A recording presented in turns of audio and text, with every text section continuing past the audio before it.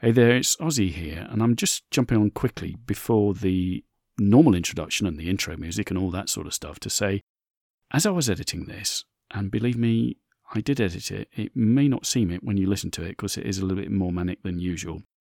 It became apparent to me that the sleep deprivation of the last 36 hours or so, I've had about a couple of hours sleep since yesterday morning, affected somewhat my thought processes, but there is a message in there. And I do actually mention why that sleep deprivation happened. It was nothing bad. It was something really exciting, and I'm still very excited about it. But I was clearly very excited when I was talking to you because I was all over the place, more all over the place than normal. But I just wanted to pop on and give you that forewarning that the other side of this intro music, you'll find me in quite a buzzy mood. Anyway, here comes the music, and I'll talk to you the other side.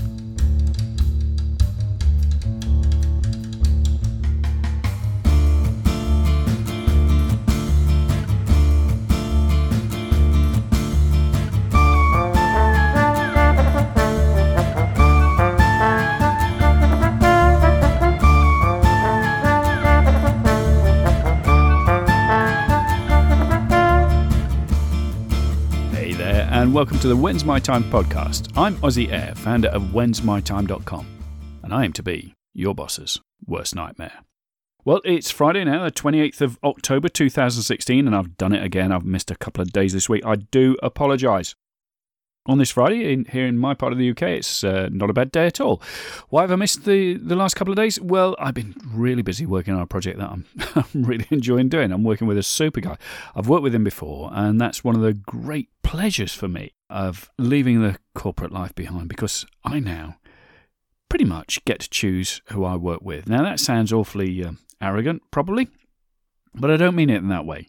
I don't mean it in any sort of dismissive way of the people I don't choose to work with, but it's just that you can put yourself in a position where, hey, I'm going to be spending my time in this. I'm going to be investing my mind into this, my creativity, if I want to, if I could be so pompous for a minute, but I'm going to be putting all of my heart and soul into this. So I want it to be something that, in the end of it, I'm proud of, and I want it to be something that I'm comfortable working with the person that I'm doing it for, because this is special. You'll find that if you work in any sort of creative field, you start getting very protective of it, shall we say? And that's in any sort of creative field. I mean, even if you're thinking of your new training products or whatever, you start to get very protective of that. Anyway, as I say, I was working on that for the last couple of days, and we'll be working on it for a few days yet to come.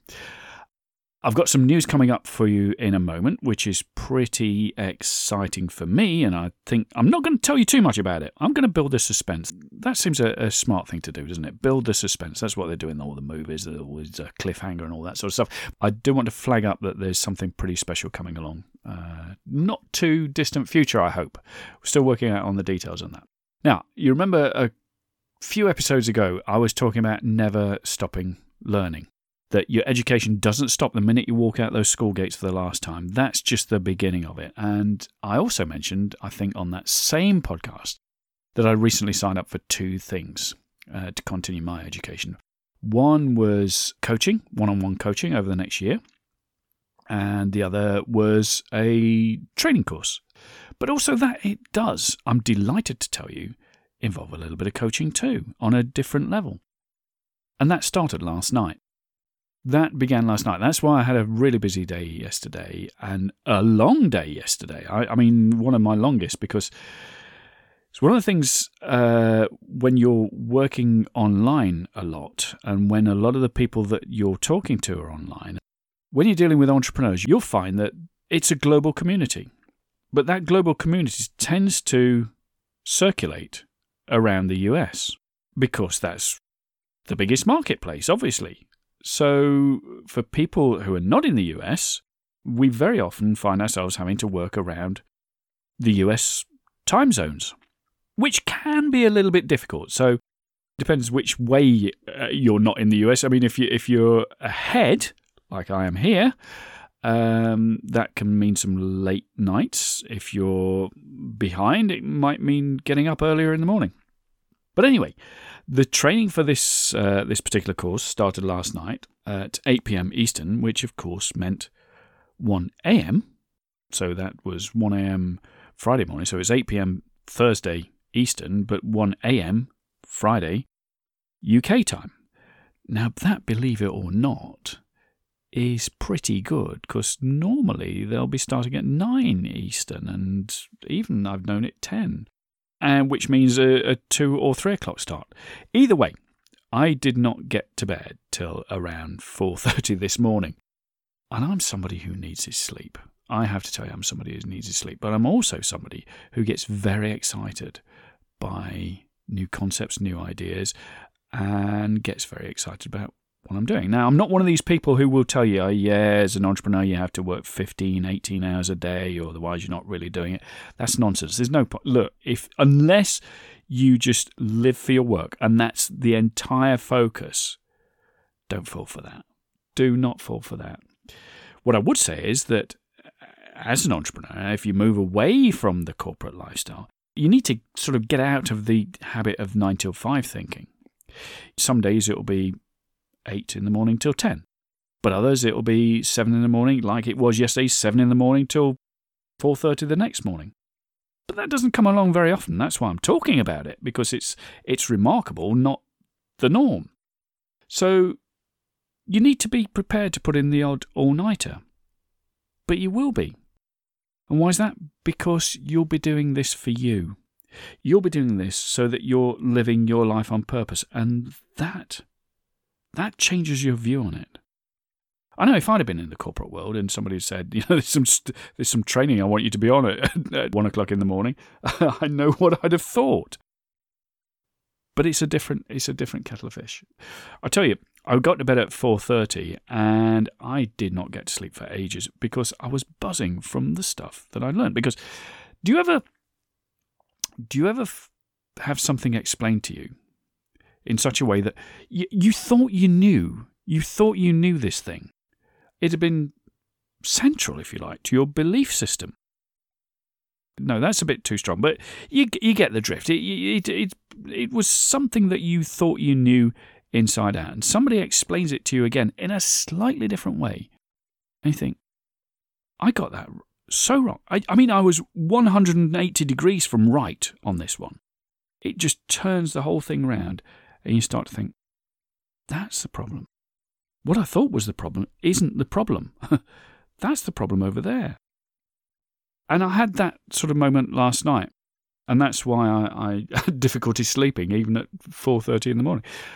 It's like a weight having been lifted from me. Now, I won't go into detail on that, so it would be unfair. It would be unfair of the person who put that course together, for one thing, because they will be wanting to promote it further, so I'm not going to do that. But I just wanted to tell you that there are things that you can get new understandings. Look, I'll give you a new understanding actually today. Today, this genuinely happened at lunchtime today.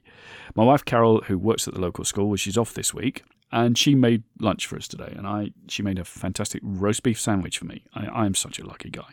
She made a roast beef sandwich to me. Now, she's occasionally hinted that I may be OCD in certain areas. Now, if you looked at my office, I can tell you would think there's no way on earth this person has any OCD. It's so untidy. I work on the principle that if it's on my desk, if it eventually moves its way to my desk and falls off, then it's not that important.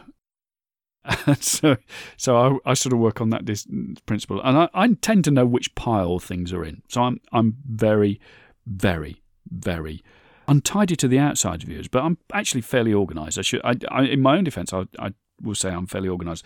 There was a guy I used to work with, and it used to drive him nuts because there was not a single paper on his desk that wasn't being used at that time. So if he just needed a single sheet of paper, that was all that was on his desk. And I would have piles and piles and piles of things. This guy could never, ever find anything. Could never find it. He was neat and tidy. To all outside viewers, everybody thought he was organised and all this sort of stuff. Not a bit of it. And he threw more stuff away that was subsequently needed than I had to dig his you-know-what out of the fire more than once. You've seen cartoons of piles and piles of paper on desks and the top of somebody's head poking out from behind it. I was sort of that guy. But anybody could have asked me anything, and I said, yeah, it's here. And I would get it to them, go to it immediately and get it for them. So there's me sort of preaching on behalf of the untidy there. But anyway, Carol has occasionally suggested that I'm a little OCD about some things. And I proved it to myself this lunchtime with this beef sandwich. This is ridiculous. So, with a sandwich, you've got your bread, and you've got the sort of top crusty bit, which is rounded, and you've got the square bit on the bottom, haven't you? Yeah? So, I'm bearing my soul here to you today. Now, when I eat a sandwich, with this particular bread, with this particular type of bread, it's nice and seeded on the top. So I always save that bit till last. It's a treat at the end, isn't it? That all those seeds, those wonderful seeds on that crust, it's a bit of a treat. And I'd save it till the end. But also, do you remember I said it was roast beef?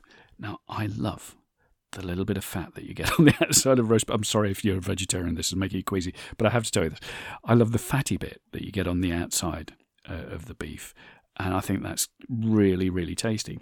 So when I make a roast beef sandwich, I sort of double up because I've got the treaty seeds on the top, and I put the line of fat on that bit of the sandwich as well. So, I mean, it's just bliss. Today, however, Carol had made the sandwich, and she had put the fat on the bottom of the square bit of the sandwich, and not at the top. And I sat down, and I looked at this sandwich, and I thought, well, where am I going to start this? Where am I going to start? What bit am I going to leave till last for my treat at the end?